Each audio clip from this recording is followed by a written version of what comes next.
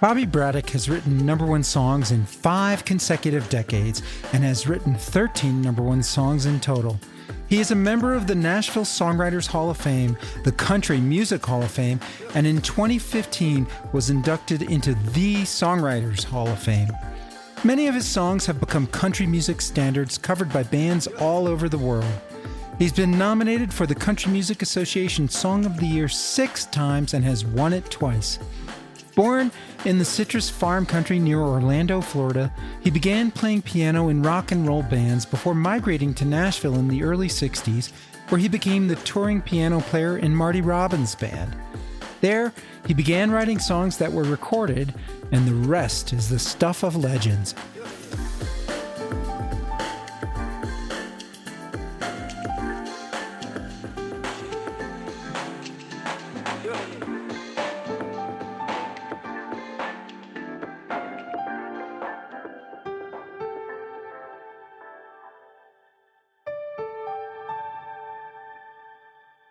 Welcome to Backstory Song, and I'm your host, Doug Burke, and today I have the thrill and honor to have with me Bobby Braddock, who in 1981 was inducted into the Nashville Songwriters Hall of Fame, at the time the youngest inductee ever, 2011 inducted into the Country Music Hall of Fame, 2015 the Songwriters Hall of Fame, has won countless awards, has had a number one song in 5 different decades. He has written 3 books. The first is Down in Auburndale, a songwriter's youth in Old Florida, about his childhood upbringing.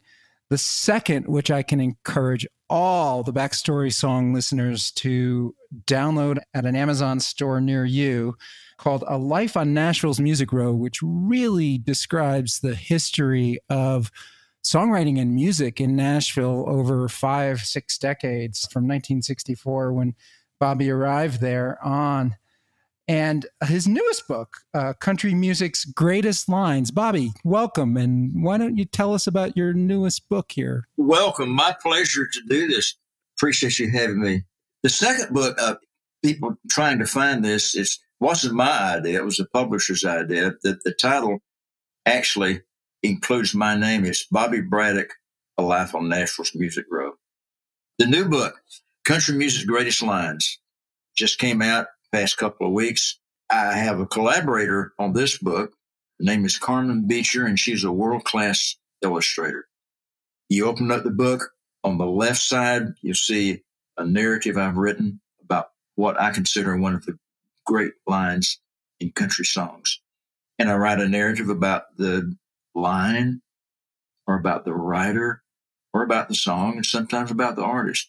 And then on the right page is an illustration, because with each one of these narratives, I had this vision for what I wanted to be there. And I'd tell her about it. I'd email what the next topic was and specifically what I wanted her to draw. Sometimes I'd send along pictures from the internet to direct her towards what I wanted the drawing to be. And she blew me away every time. It always looked better when I saw it, even than it was in my mind. So the pictures are amazing, Bobby. She is really a gifted illustrator, and I had the joy and luck to get to see a preview copy. It was released this week, and so it is available. Country's Music Greatest Lines. And Bobby, you're so humble. Of course, you didn't put any of your own greatest lines in the book, other than a song that you and one of your longtime songwriting partners consciously tried to write the worst country song ever, I believe. Is that right? That's the only song of yours that's in there? I thought it was, yeah, a lot of people said, well, you can't write a book like that without putting your own songs in there. And my response to that is, it would just look like a big ego trip if I had a book titled Country Music's Greatest Lines and put my lines in there. I wouldn't do that. And I thought, one way I can put one of my songs in there is to put this song that is so bad that nobody would take me seriously. And I did that and had some fun with it. And my co-writer and very good friend, Rafe Van Hoy, I did not send this picture along to him. I was afraid he would not want me to put it in there. But as it was, it had the same effect on him that it did on me. I was trying to find the song on Spotify so I could listen to it and include it in Backstory Songs discussion here, but I actually couldn't find a recorded version of it out there. I don't know if it's the worst song ever written, but it sure is a contender. An avalanche of romance, a landslide of love. We got off our big rocks with one little shove. An earthquake, for God's sake, a hurricane of heartaches, an avalanche of romance, a landslide of love. Well, Bobby, you know what I would like to do? If you enjoyed doing this Backstory Song podcast, I would love to do another podcast where we talk about the different chapters or the different pages and the different songs that you picked out, and maybe do a deep dive discussion on those songs because they clearly inspired you, inspired your work. You admired the artists, the writers, and each song in its own unique way influenced you. And I think that would be really fun for our listeners if you'd be up for doing that. I'd love to do that. Great. Well, then that's a date. But here on Backstory, we are only talking about songs that Bobby Braddock's written. Before we get on there, I'll just say this. If you're interested in songs and songwriters, I think you might enjoy reading this book. Absolutely, you will. I did. And I can encourage all my listeners to buy it and download it. It's available on Amazon. And the chapters are by decades. So this is something for those who like classic country, Hank Williams and people like that. And it goes right up to present day with artists, writers like Taylor Swift and Eric Church, Alan Jackson. What I get back from most people is how it brought back old memories to them, and then finding out something about the songs and the backstory on the songs that they love. So anyway, yes, I would love to do that sometimes. I mean, that's its own episode or maybe multiple episodes for you, and I would be over the moon. Thank you. Country Music's Greatest Lines. That's the name of it, folks. I think you might like it. All right. So I did find your autobiography, Bobby Braddock, A Life on Nashville's Music Row, to be one of the best reads. I do read a lot of musical biographies, and it's one of the best I've ever read. It's got a ton of humorous stories. And I'd like to use kind of the framework of that in part for this discussion, because in that it became clear to me that so many of your songs were inspired by the woman in your life, your loves, your relationships. So many of your songs are about relationships with the opposite sex. And I'd like to maybe use that as a framework. And in particular, you spent a lot of time in the autobiography talking about 4 women: your mother, your first wife, Sue, your second wife, Sparky, and most of all throughout the book is your daughter, Lauren, whose nickname was Jeep, which was eventually changed to Beep in the book. So I would like to find out if any of your songs were inspired by those 4 key women. And I imagine you were a bachelor for a while, or still are a bachelor, and there's some other women who inspired other songs. Women seem to have been the muse for you in so many ways. I find it's probably the easiest way to write a song is to write from personal experience or the experience of people whom I know. To me, it's an easier way to write a song. I mean, you put your heart and soul into it, rather than invent a situation. I think most songwriters are inspired by their own lives, Yeah, my second wife, Sparky, at the time, she was a really, really big deal to me, and I did write a few songs about her. Not everything I wrote.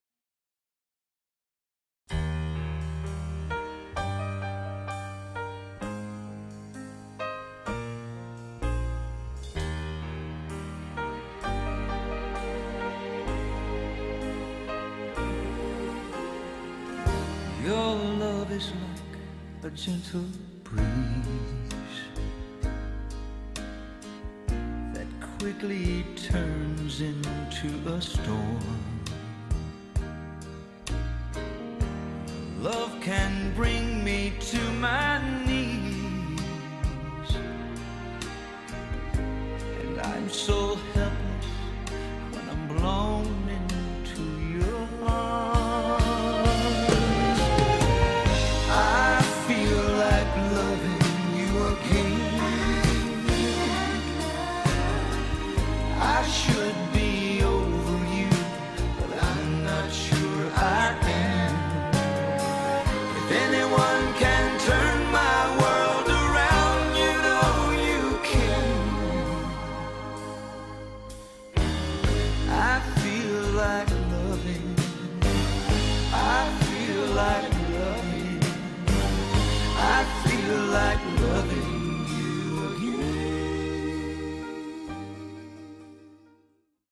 I wrote with Sonny Throckmorton called, it was a #1 record by T.G. Shepherd. I feel like loving you again. Sonny and I were trying to come up with something.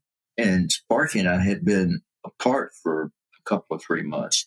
It's like we had been seeing each other, and she went back to her ex-husband, and I was totally out of touch with her and kind of devastated. I was writing a song with Sonny, and the front desk said, "The phone call from you," said, "It's Sparky." So, of course, I took the call, and she wanted to see me. So I hung up the phone, exhilarated. I told Sonny, I said, I feel you coming back again. That's what we wrote. And the song, when we finished it, was, I feel you coming. I feel you coming. I feel you coming back again. And we were pretty happy with the song. And then Sonny called me up and he said, Puddin'? He called everybody Puddin'. Puddin'?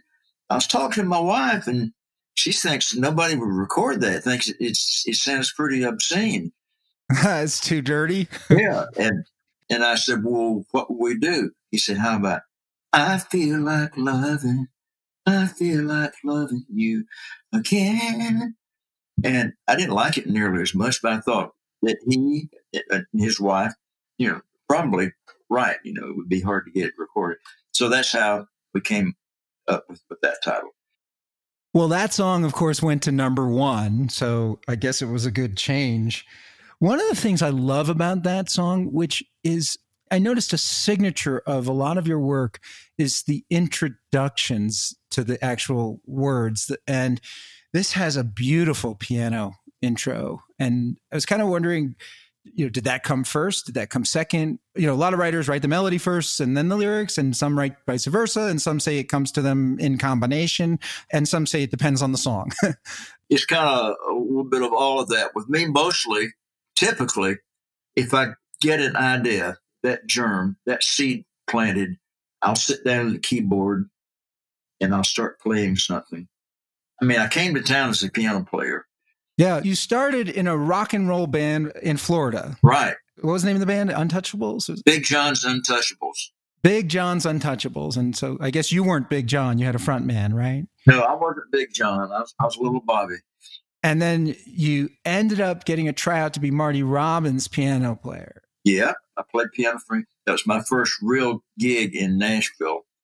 I came to town thinking I can probably make a living as a piano player in Nashville, but can I really be a songwriter? And Marty liked my songs, and he cut a couple of my songs. So I thought, I guess I am a songwriter. And that gave me the incentive to really double down on that. So after a year and a half with Marty, I asked him if it was okay with him. I'm going to quit the road and pursue my songwriting career. Thank you for listening to Backstory Song. If you like our podcast, you can become a patron at our Patreon page, where you will receive bonus interview tracks with your favorite songwriters and early release access to upcoming episodes. It is only $3 per month, or the price of a cup of coffee, to become a Backstory Song patron.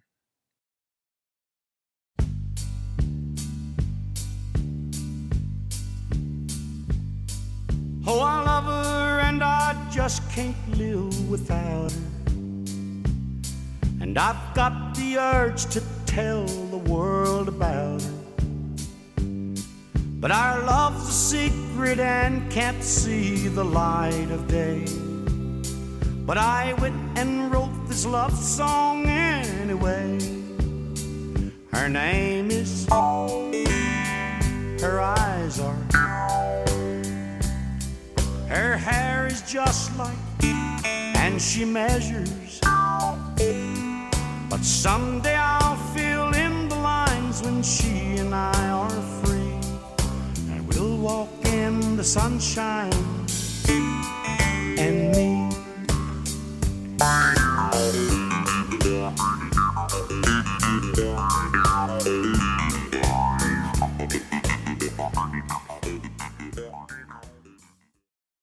I want to stick on the female-inspired, muse-inspired songs. And you mentioned Her Name Is, which is one of my favorite Bobby Braddock songs. And in this song, the guitar is like a lyric, and it's a guitar sound that, like, I sort of never heard. Yeah, it was actually a clavinet on the record. Oh, it's a clavinet. Oh, okay. The genius producer, Billy Sherrill. Probably 30% of the hits I wrote were produced by Billy Sherrill. He was a godsend to me, I'll tell you. Yeah, you talk about him a lot in your book. He was a fairly private guy, right? Oh, very private. I was one of the few that was allowed into his inner sanctum. He was not a people person. He was pretty much an introvert.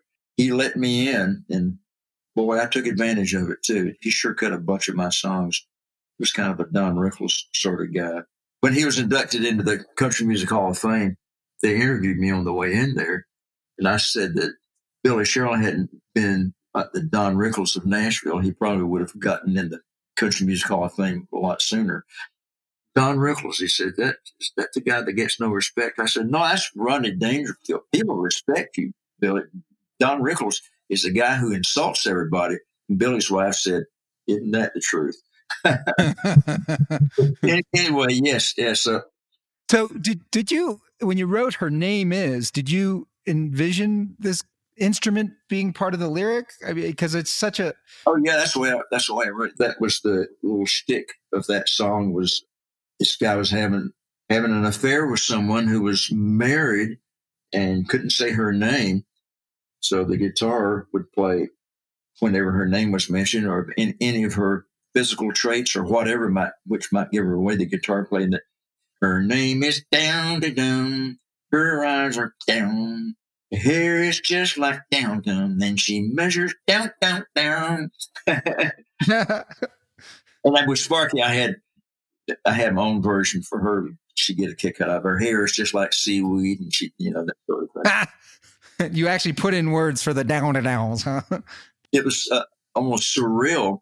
She was in town, and we went down to George Jones' nightclub, Possum Holler, and he was in town and happened to be performing that night. As we walked in the door, what was he singing but Her Name Is, which was his current record. I introduced her to George, and I said, this is the girl I wrote that song about. And everybody thought, her name is Tammy. They thought it was about Tammy Wynette. People thought that He Stopped Loving Her Today was about Tammy, Right. They thought George wrote it about Tammy. So you have been writing journals and keeping a diary for most of your life, and you rate the songs on a 1 to 10 scale after you write them, I guess, or so shortly after you write them in your journals. And He Stopped Loving Her Today, you gave a 7. I'm very interested in hearing about the songs that you gave a 9 or a 10 on this, but the world kind of disagreed with your scoring on that one, on He Stopped Loving Her, and pretty much gave that song a 10. You know why, Doug? I think it's because I thought when we wrote it that it was a good song. I didn't think it was a great song. And I think Curly Putman, my co-writer, the same way. I felt that both Curly and I had written better songs than that. I think George Jones' performance and Billy Sherrill's production took that song up a few notches. When I went in to hear it, I went in there with Curly, and Billy was going to play it. And I was more interested in hearing this song, other song that George recorded. It's a song of mine that a lot of people recorded. It's called Where They Live Him Down in Shreveport. And I was glad to get the cut on He Stopped Loving Her Today. It was not a song that was way up there on my radar. And when Billy played it for us, oh my God. I mean, I knew that there was something really special in it then. I think there's something in the song that I wasn't seeing. I think more than anything else, I think the singer and the producer elevated that song. George's performance was chilling. This one has an a cappella intro, which is a different thing for you. Did you write it that way, or did Billy Sherrill produce that? That was Billy Sherrill.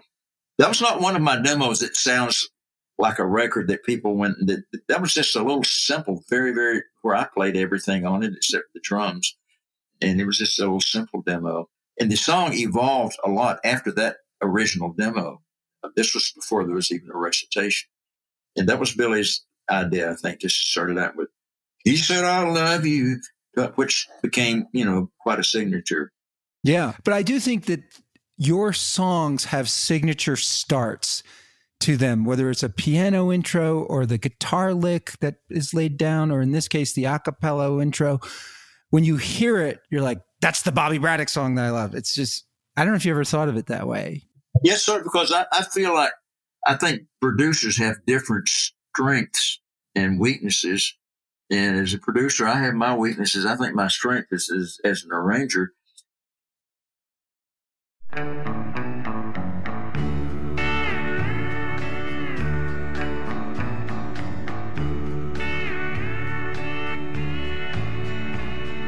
Our little boy is 4 years old and quite a little man. So we spell out the words we don't want him to understand, like T-O-Y or maybe S-U-R-P-R-I-S-E.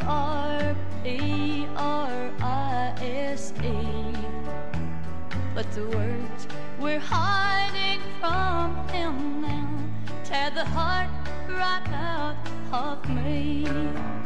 Our D-I-V-O-R-C-E becomes final today.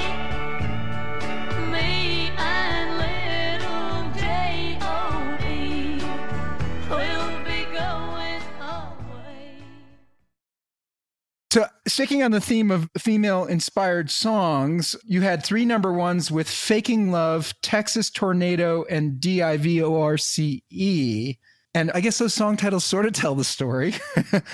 Now, D-I-V-O-R-C-E, I was working on a song called I-L-O-V-E-Y-O-U. Do I have to spell it out for you?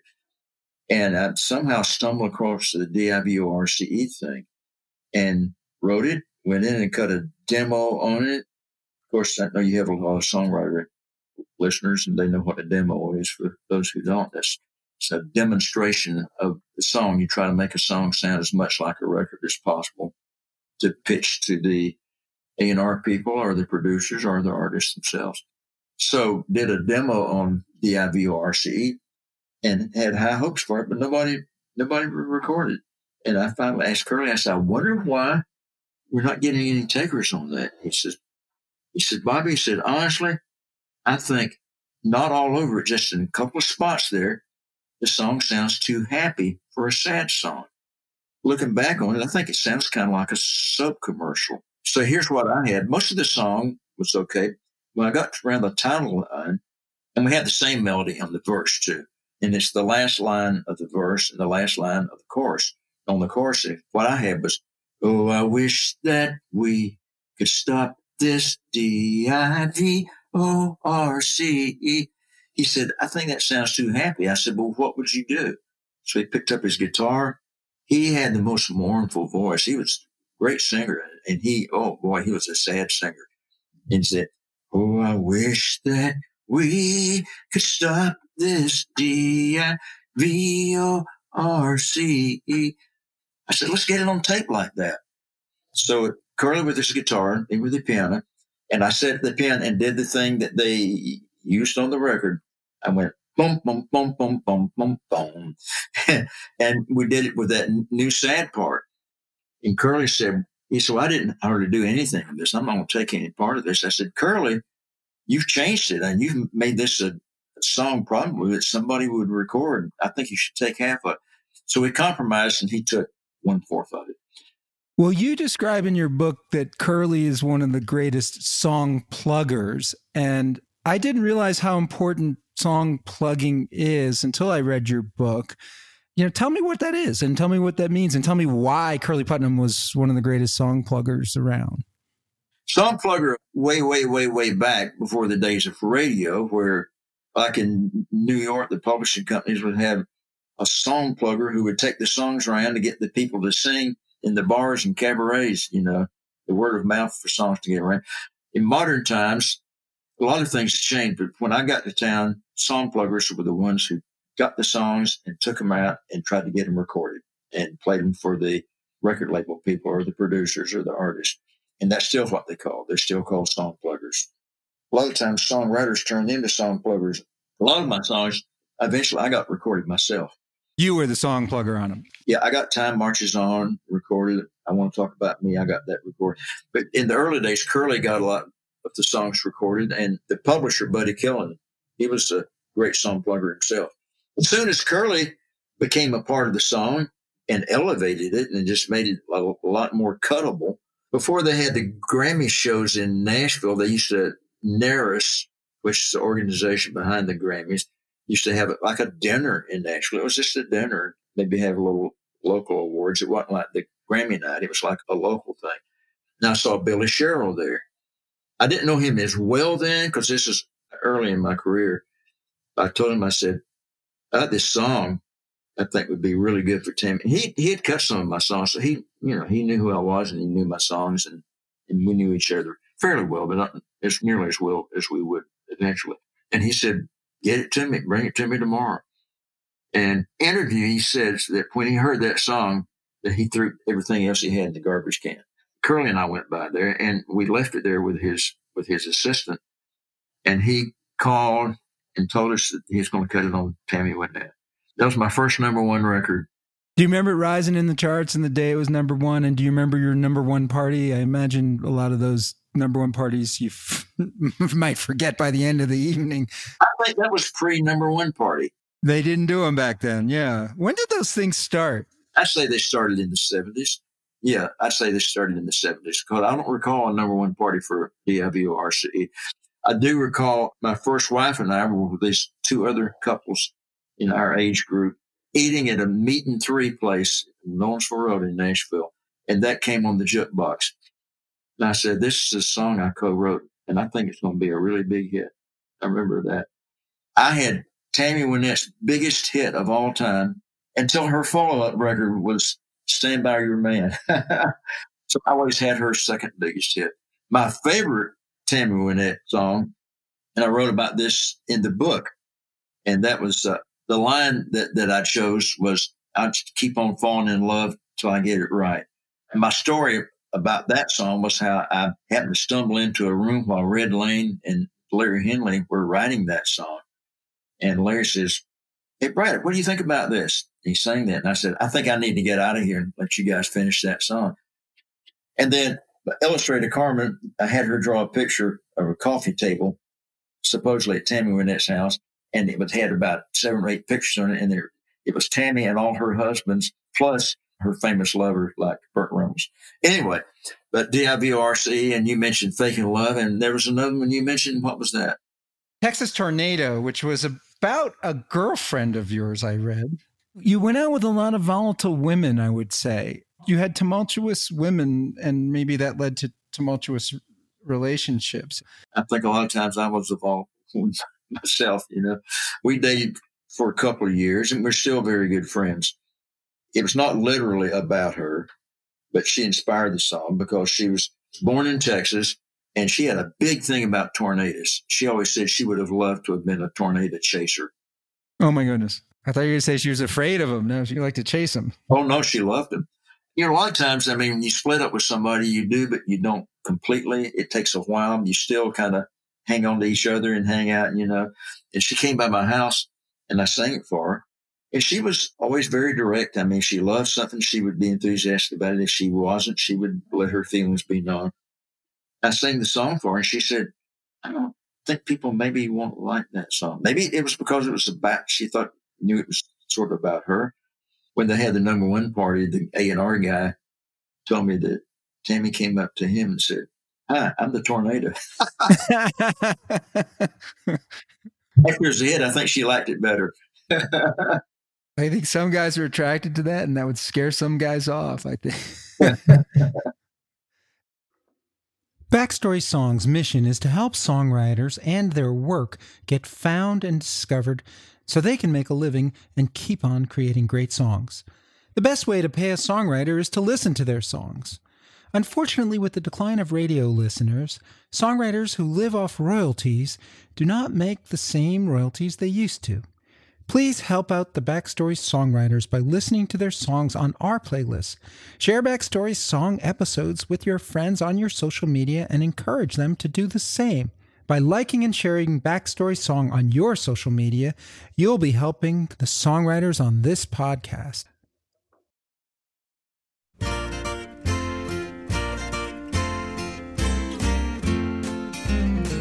Tammy, did you ever? Not so much that you could notice. Well, could you estimate how many? 8 or 9. Well, will you do it anymore? As soon as you walk out the door. Yeah, I just wondered, did you ever? All the time. Could I fix you once more? No, thanks, I just had one. Then how about a nice big? Well, that would be just fine.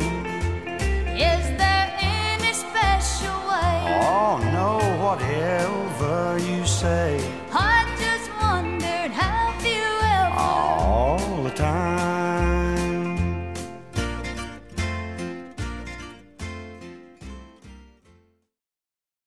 Yours, you started off with Ruthless and You Can't Have Your Kate and Edith too. A bunch of these in that vein. And actually, my favorite of all of those is the one that Nancy Sinatra and Lee Hazelwood did, which went to number 2 in the UK, but didn't chart here. Did you ever?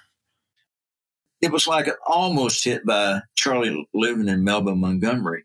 And Lee Hazelwood, who was Nancy Sinatra's producer and sometimes duet partner, heard that on the country station in L.A.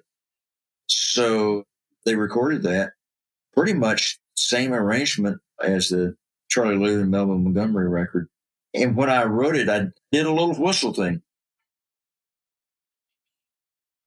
And on the Charlie Louvin and Melba Montgomery thing, they used the flute playing my whistle, and then Nancy Sinatra cut it. They did the same thing. Nothing in the U.S., but it was a big hit in the U.K.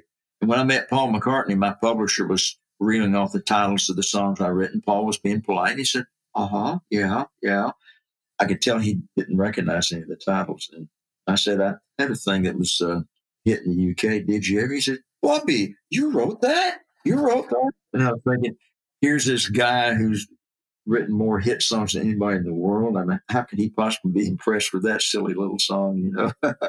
But it was a big hit in the UK. It's a clever song. And you met Paul and Linda, and they stayed at Curly Putnam's farm? Yeah. My publisher, Buddy Killen, his attorney, or the attorney for Tree, was not a Nashville attorney. It was Lee Eastman in New York. That's Linda Eastman, McCartney's father.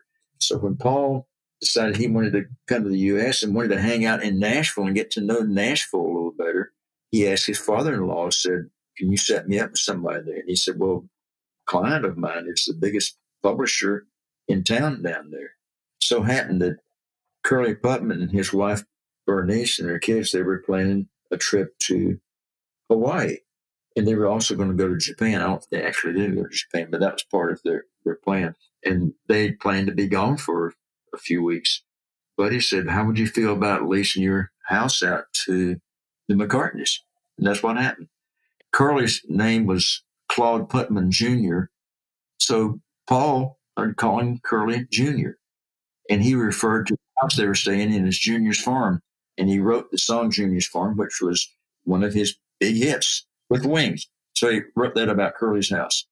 I actually put this in the comedy genre for you. Is I Want to Talk About Me, which Toby Keith took to number 1.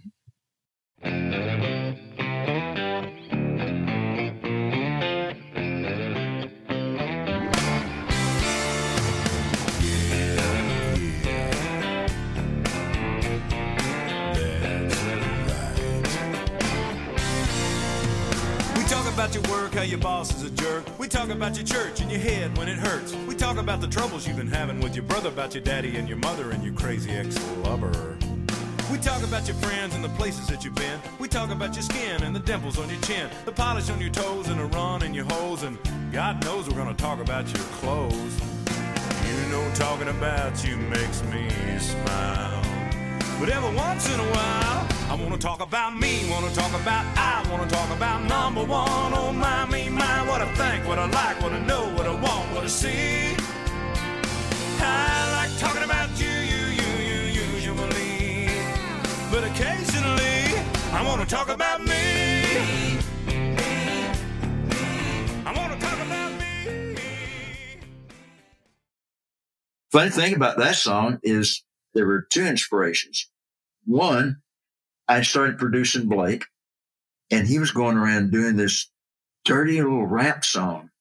And to this day, I don't know if he wrote it or if it's something that he heard on the radio. Do you remember the lyrics he was singing? You have to talk about obscene. Oh, my God. It was dirty. But hearing Blake with his white boy Oklahoma twang doing a rap thing was hilarious. I thought, I need to write a rap song for, kind of like a lot of rap. Not kind of, I'm a big Eminem fan. Oh, wow. He's got a lot of anger in him, but that anger goes into energy in those songs. And he's a musical rapper. He writes melodies too. At that time, I was just very much into Eminem. Wow, that's news. That's a real breaking story on Backstory Song that Bobby Braddock is into Eminem. This is widely considered the first or one of the earliest country rap songs. Well, there were two country rap songs that were big hits. That was one, and the other was Dirt Road Anthem, which I love. I think it was real rap. It was about the hood. I mean, albeit white rural hood, but it was still about the hood. And mine, I was just using rap as a vehicle to write a funny song. So I don't know if mine's really rap or not.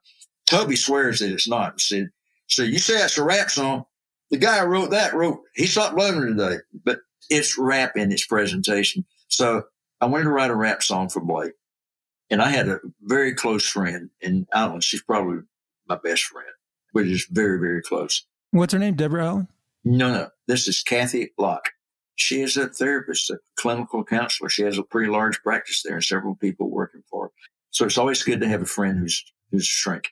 At the time, this is before she was doing that. And she was working for, it was like an ad agency.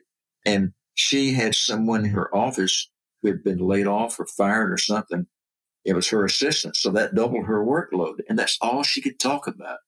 It's like when she focuses on something, she focuses on that one thing. And in a way, it's an endearing thing. But at that time, I was wanting to tell her about something, but all I could get out of her was about her assistant not being there and her workload. And that's all she could talk about.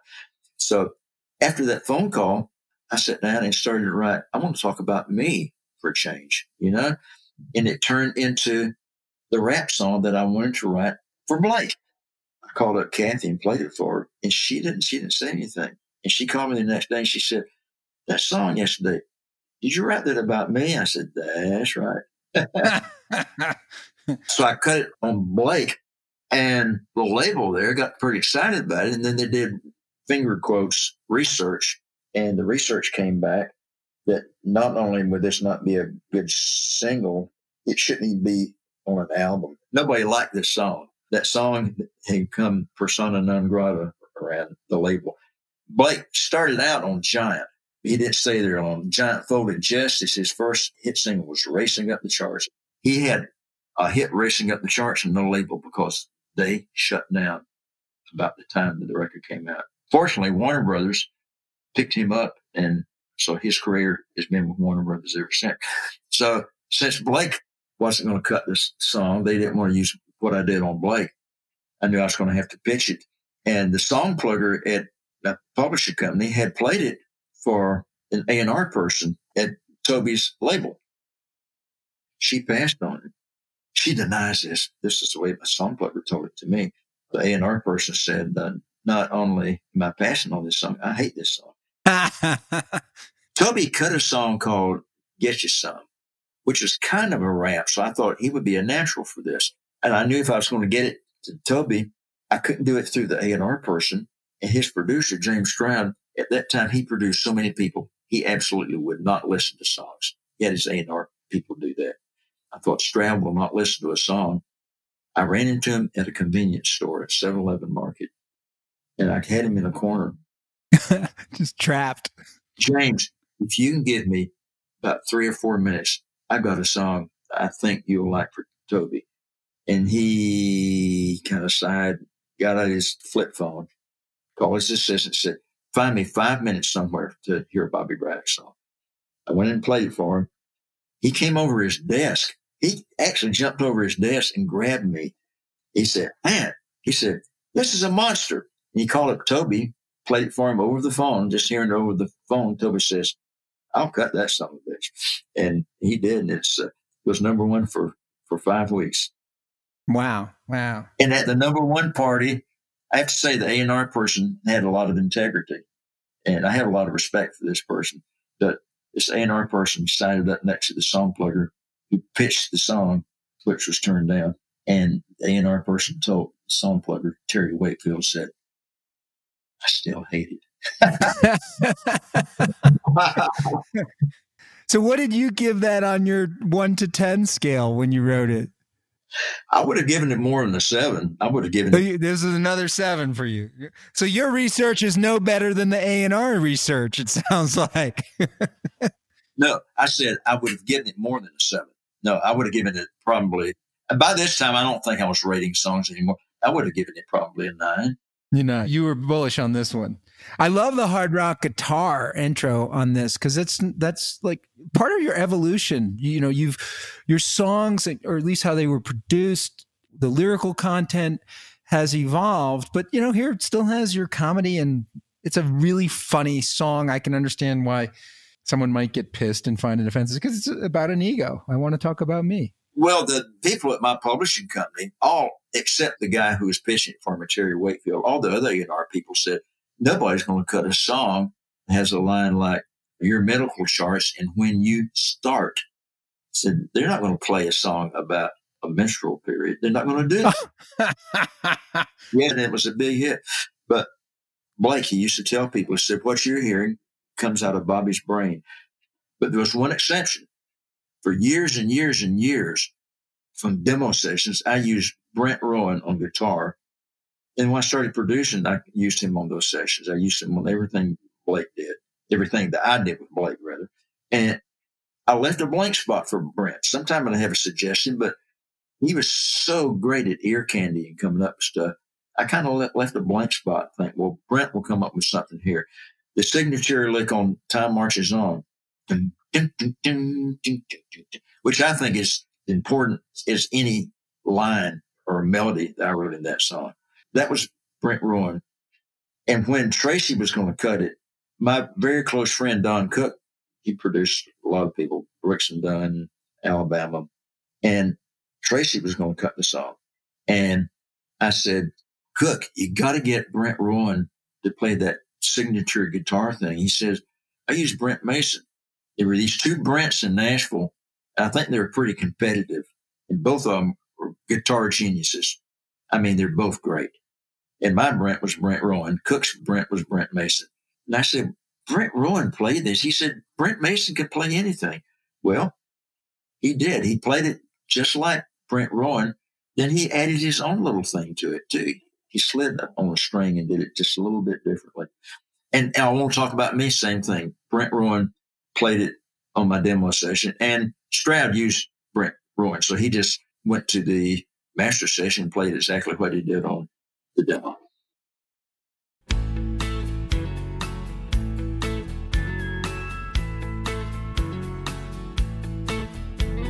Sister cries out from her baby bed. Brother runs in, feathers on his head. Mama's in her room, learning how to sew. Daddy's drinking beer, listening to the radio.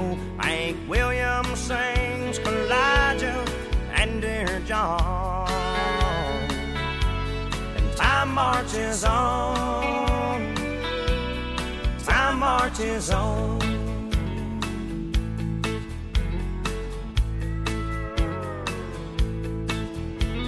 Sisters using rouge and clear complexion soap. Brother's wearing beads and he smokes a lot of dope. Mama is depressed, barely makes a sound. Daddy daddy's got a girlfriend in another town. Bob Dylan sings like a rolling stone, and time marches on, time marches on. Time Marches On, I think, is one of your most evolved songs. Obviously went to number one. The world loved this song. The line that is in your book and is perhaps like reflective of the maturation and the evolution of Bobby Braddock as a songwriter from where he started in the 60s to today. The only thing that stays the same is everything changes, everything changes. Yeah, I'd say that's my favorite line in that song. People say, well, what's your favorite song you wrote?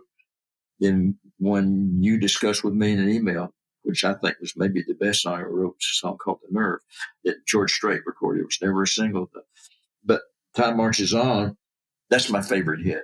And tell me why. Like, tell me, what is it that you love about this song? Like, well, it's in 2 minutes and 40 seconds, it's the story of someone's life and their observations and the changes going on around them. There were a couple of things that inspired this. I come from a little town in Central Florida. When I was growing up there, I mean, it was strictly Southern culture. Everyone there, I mean, the kids I went to school with, if they weren't born in South Georgia, South Alabama, or in the rural area of North Florida, their parents were. It was very, very deep Southern. When I was growing up, segregationist, I mean, it was pretty much deep South culture. By the time I wrote Time Marches On, as is true in all of the South, a lot of people in the southern towns would move up north and work, maybe go to Detroit and work in the cars or something, or around Chicago, work in steel mills. So by the 1990s, a lot of people from up north were moving down and retiring, especially since Disney World popped up about 30 miles from my hometown. Some of those people from the north moving down there had spilled over into my little town. And then a lot of the people in that town had moved out to go up north to find work. The line, the South moves north, the North moves south. A star is born, a star burns out. The only thing that stays the same is everything changes. Everything changes. So that's where that came from. So the song kind of started really from a line in the bridge. There's another line there. Sister calls herself Sexy Grandma. My first wife's sister had a tag on the back of her car that said Sexy Grandma. And I remember thinking that was kind of funny. I just stuck that in there. I thought you were talking about Betty White there. Why did you think I was talking about Betty White? I'm just because she's the sexy grandma today. Well, You know? Betty White is a sexy great grandma. She's pushing 100 and still doing good. I love how it starts with Hank Williams and goes to Bob Dylan. I love the Hammond organ that comes in on the Bob Dylan line. Did that on the demo session. Then Don Cook included that on the record. One thing that didn't end up on the record, I had on the demo, when Hank Williams came in there, I had the steel guitar played Don Helmslick. I'm kind of a steel guitar aficionado. I love steel guitar. I'm glad to see they're coming back. I'm glad it's coming back. I love that sound. Tracy Lawrence, perfect artist for that song. I mean, he just something about the character of the song that just fit Tracy Lawrence to a T. He's a great interpreter. I imagine you grew up listening to Hank Williams, and then you were in Nashville when Bob went there and recorded Nashville Skyline, and the Nitty Gritty Dirt Band famously showing up. You know, the rock and roll long hair crowd showed up, and it took a while for everybody to understand they had the same musical vernacular, this invisible language in common. And that the mingling of the two, I mean, there's a good example of that is we were talking earlier about Matresa, considering me her mentor and us writing it when she was 18. And she's married to the voice of Mr. Bojangles, the voice of the Nitty Gritty Dirt Band, Jeff Hanna. And you mentioned Dylan. Guy who came close to Dylan was a steel guitar player named Pete Drake. Pete playing the steel on Lay Lady Lay. They became pretty close. And Pete had a very active publishing company called Window Music. And Dylan told him, he said, I'd like to write with a Nashville songwriter. And he had some really good writers, but he decided the ideal person for Dylan to write with would be me. Wow. Oh, I love Pete. He died of emphysema long, long, long ago, but he was premier steel guitar player. Played simple but wonderfully effective steel guitar. He was great. So he said, I told Dylan I want you to write with him. I said, oh my God. I said, I'll be scared to death. He said, well, he wants to write with you. And then I was just all juiced up about that. And he said, well, Bob says that I never co-write much. And it's probably a mistake me co-writing. He decided not to co-write. He was doing just fine on his own. Still writing, still came out with an album this year, you know. He wrote one of the few songs, I think, that actually had an impact on society. That rarely happens. That was Blowing in the Wind. That actually had an impact on society and how they became involved in politics. And another one, of course, was We Shall Overcome. That was an old hymn, but Pete Seeger came up with his own version of it. And he actually sang it for Martin Luther King. And Dr. King said, you know, that's a good song. I mean, everything just fell in place. He said, that's a good song for the movement. And it became the theme song of the civil rights movement. So there are a few songs that have an impact on society. God knows none of mine do. And very, very rarely do songs have that kind of effect. Thank you for listening to Backstory Song. If you like our podcast, you can become a patron at our Patreon page, where you will receive bonus interview tracks with your favorite songwriters and early release access to upcoming episodes. It is only $3 per month or the price of a cup of coffee to become a Backstory Song patron.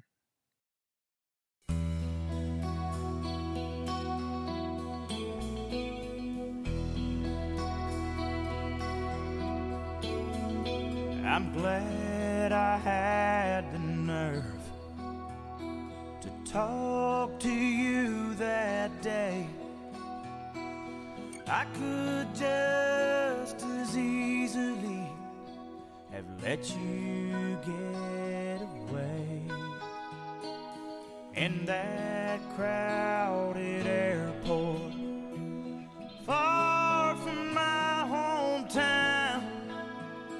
If I had lost my courage then, you wouldn't be around. I'm glad I had the nerve, and I'm glad he had the nerve to get down on his knees and say, I bought this ring for you, won't you wear it please? My daddy sure touched something in my mama's heart somehow. If he hadn't, I sure wouldn't be here with you now. I'm glad he had the nerve, or I never would have lived like this, or learned like this, or laughed like this, or loved like this. I'm glad he had the nerve to sail across the sea. My great-granddaddy's great-grandpa in 1833. So one of the songs that you wrote that is also part of your mature statement storytelling phase, it's not the novelty song, comedy song, and it's not per se woman inspired, is The Nerve. And you got Blake Shelton to sing this at your beloved daughter's wedding. Yeah, Blake wasn't working much, and that was back when he'd do pretty much anything I asked him to do. And he came there with his mullet and sang that song beautifully at her wedding. Yeah. Well, I know Brad Paisley's in love with this song. George Strait recorded it, and I think a Blake Shelton, Gwen Stefani duet on this would be out of this world, if you want me as a song plugger, but that's not my job here. And I don't know what you think of that idea, if that's just crazy or dumb, because I do have dumb ideas. No, that's, Blake knows that song, that's for sure. I ought to just write him and just float that idea. I wouldn't have to play him the song because he knows the song well. So this is a song about legacy, lineage, family trees. You know what inspired that song? What? A book. No person inspired that song. A song plugger named Walter Campbell gave me a book. It's called Einstein's Dreams. So what does a physicist dream about? His dreams were sort of like that in a way. It was about Einstein's dreams. It was a fiction. And I was so inspired that the nerve really is, in a sense, is about physics in sort of an abstract way. It's a what if song or a what if not song.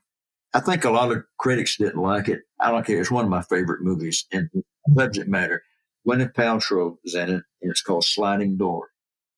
And this girl in London, she was going for a job interview, and she missed her bus because she didn't get to the door in time. It had slid shut.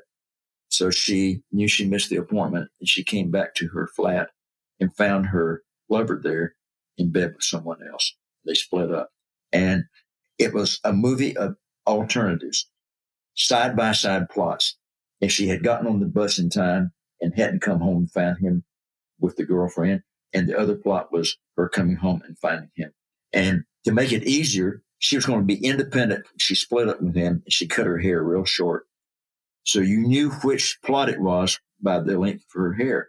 And it's what would have happened if she hadn't caught him in bed. And her life was different in every way except two things that happened in both lives. That had such an impact on me. I thought, wow, a broader thing would be, what if I had not come to Nashville? If I had not played in Big John's Untouchables, I would not have met my first wife. There would not be a Jeep, my daughter. And what would my life have been like without her? I actually think that if you have sex with somebody, maybe an hour later, and that person gets pregnant, that would be a totally different child born from that. Because the chances of any of us being here are minuscule. Yeah.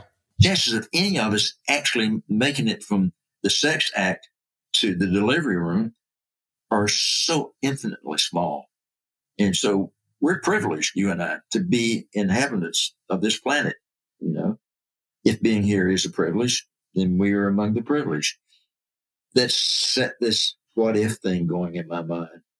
It really helps me understand, and I'm glad he had the nerve while staring into space to give this universe a time and a place with one tiny atom, or an Adam and an Eve. However you look at it, whatever you believe. I took in the agnostics and I took in the evangelicals too. I had something for everybody. Yeah, such a very, very spiritual and contemplative verse. It was funny that Tony Brown, Don Cook said, at this time, he was like a vice president at Tree, my friend Don Cook. He said, we got to play that for Tony Brown. So we took it over there, and Tony said, Song of the Year, Song of the Year. He just had a fit over it. Tony Brown cut it on straight. It was going to be the first single. And then they thought, well, the first single should be an up-tempo thing, and they would put this out. And then they thought, well, this is so different. Finally, it was going to be the last single on the album, and then it never even became a single. Fast forward, I was producing Blake. We're talking about some record or something we had cut. And the promotion man for Warner Brothers at that time said, this reminds me of when I was doing promotion at MCA. And we had this song on George Strait. It was called The Nerve. I just let him talk. He said, boy, we effed up bad. He said, that's the best song I ever heard. It should have been a single. It should have been a single then. And he said, we kept putting it off and it never made it out. I told him, I said, and I wrote that song. He said, are you serious? I said, yeah, that was mine. It's still not over, Bobby. We're going to get you a number one out of this one. As my Jewish friends say, your mouth to God's ears. Baby blue eyes used to watch Bozo the Clown, Mr. Rogers and Sesame Street, doodle bugs upon the ground. Now those eyes are looking around,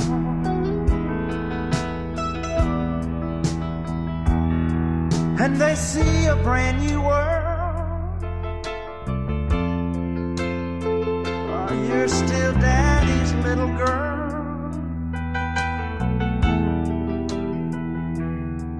but there's no more Mother Goose. Just Mother Nature saying break loose, and I shouldn't be surprised. Baby blue eyes.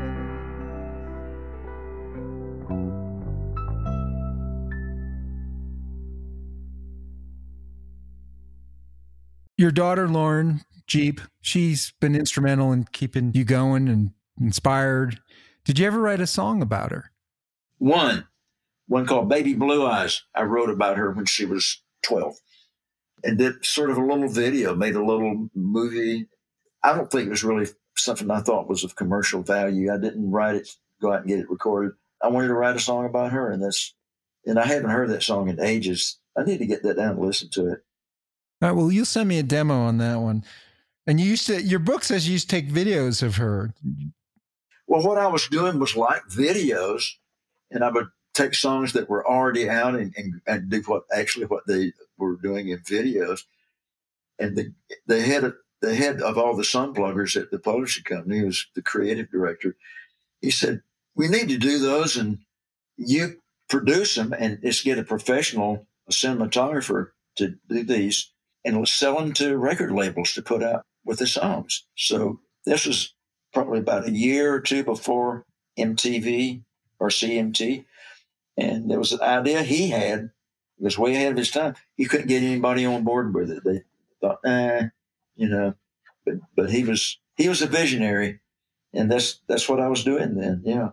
And so did you do a video of this song about Lauren? I did. Okay. I can't wait to see that. We got to get that up on YouTube. I wish it's. We'll get that edited up and we'll get it out there on YouTube. I don't know where it is. It's gone. It's but I do have the recording of it. It's a demo. It's the catalog at my publishing company. It's an actual song. So I can get that for you. Thank you, Bob.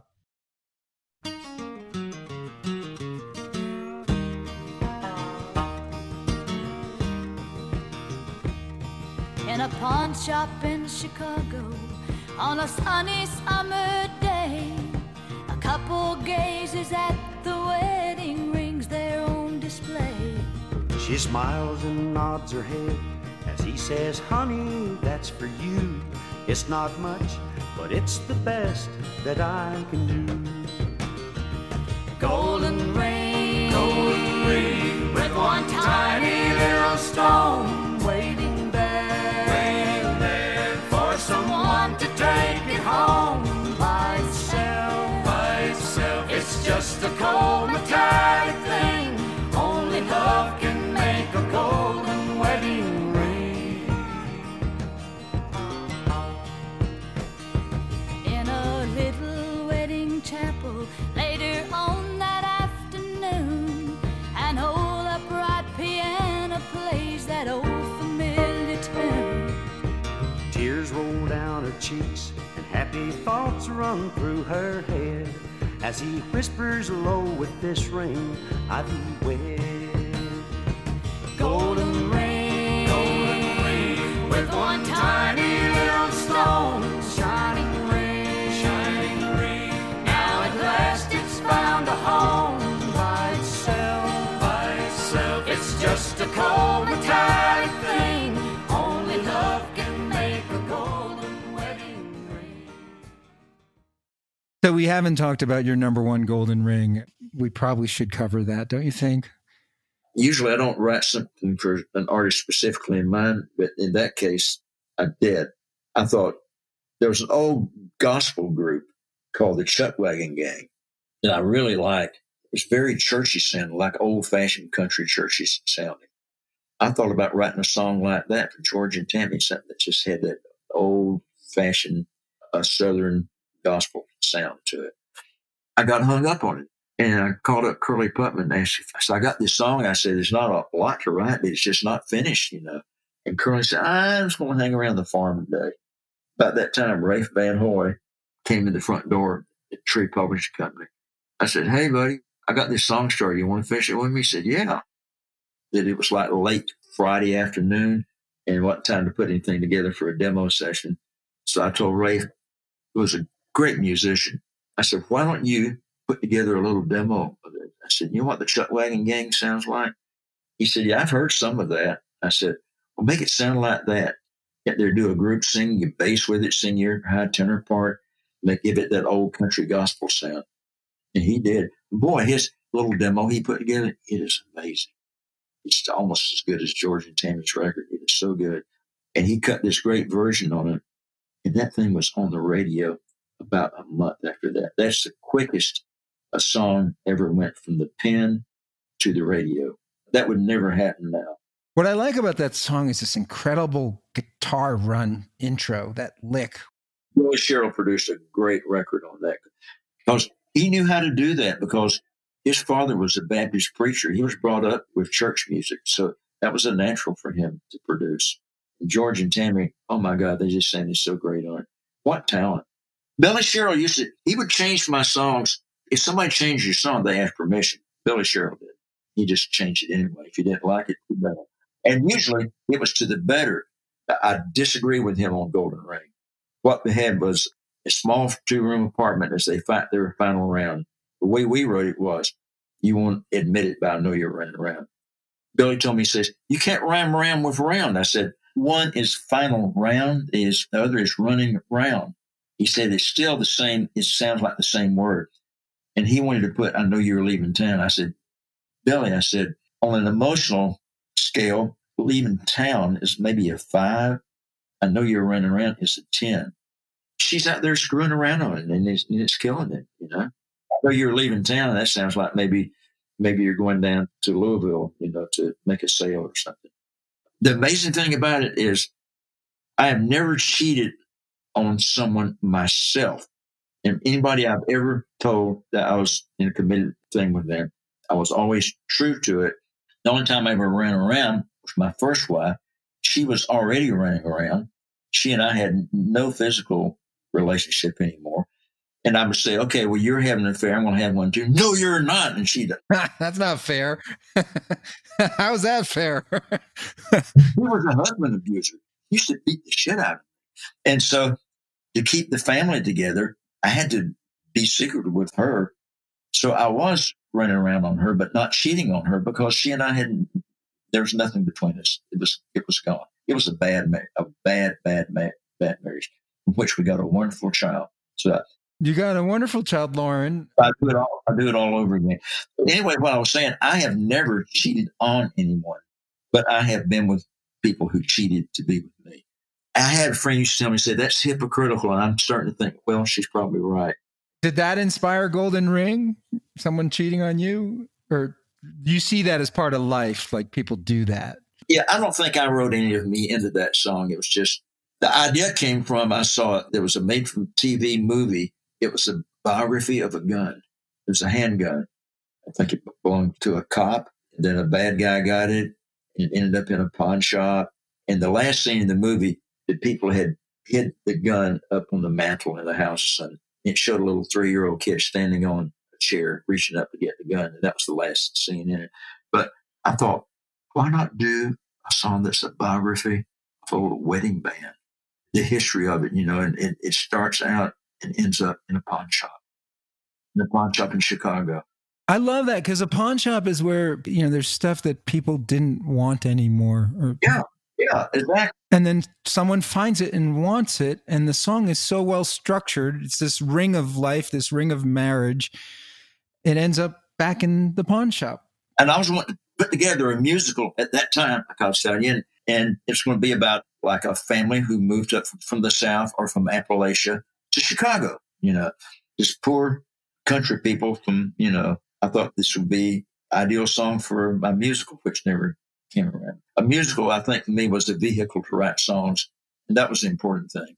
So I don't regret that I never wrote a musical. I'd rather write books than write a musical.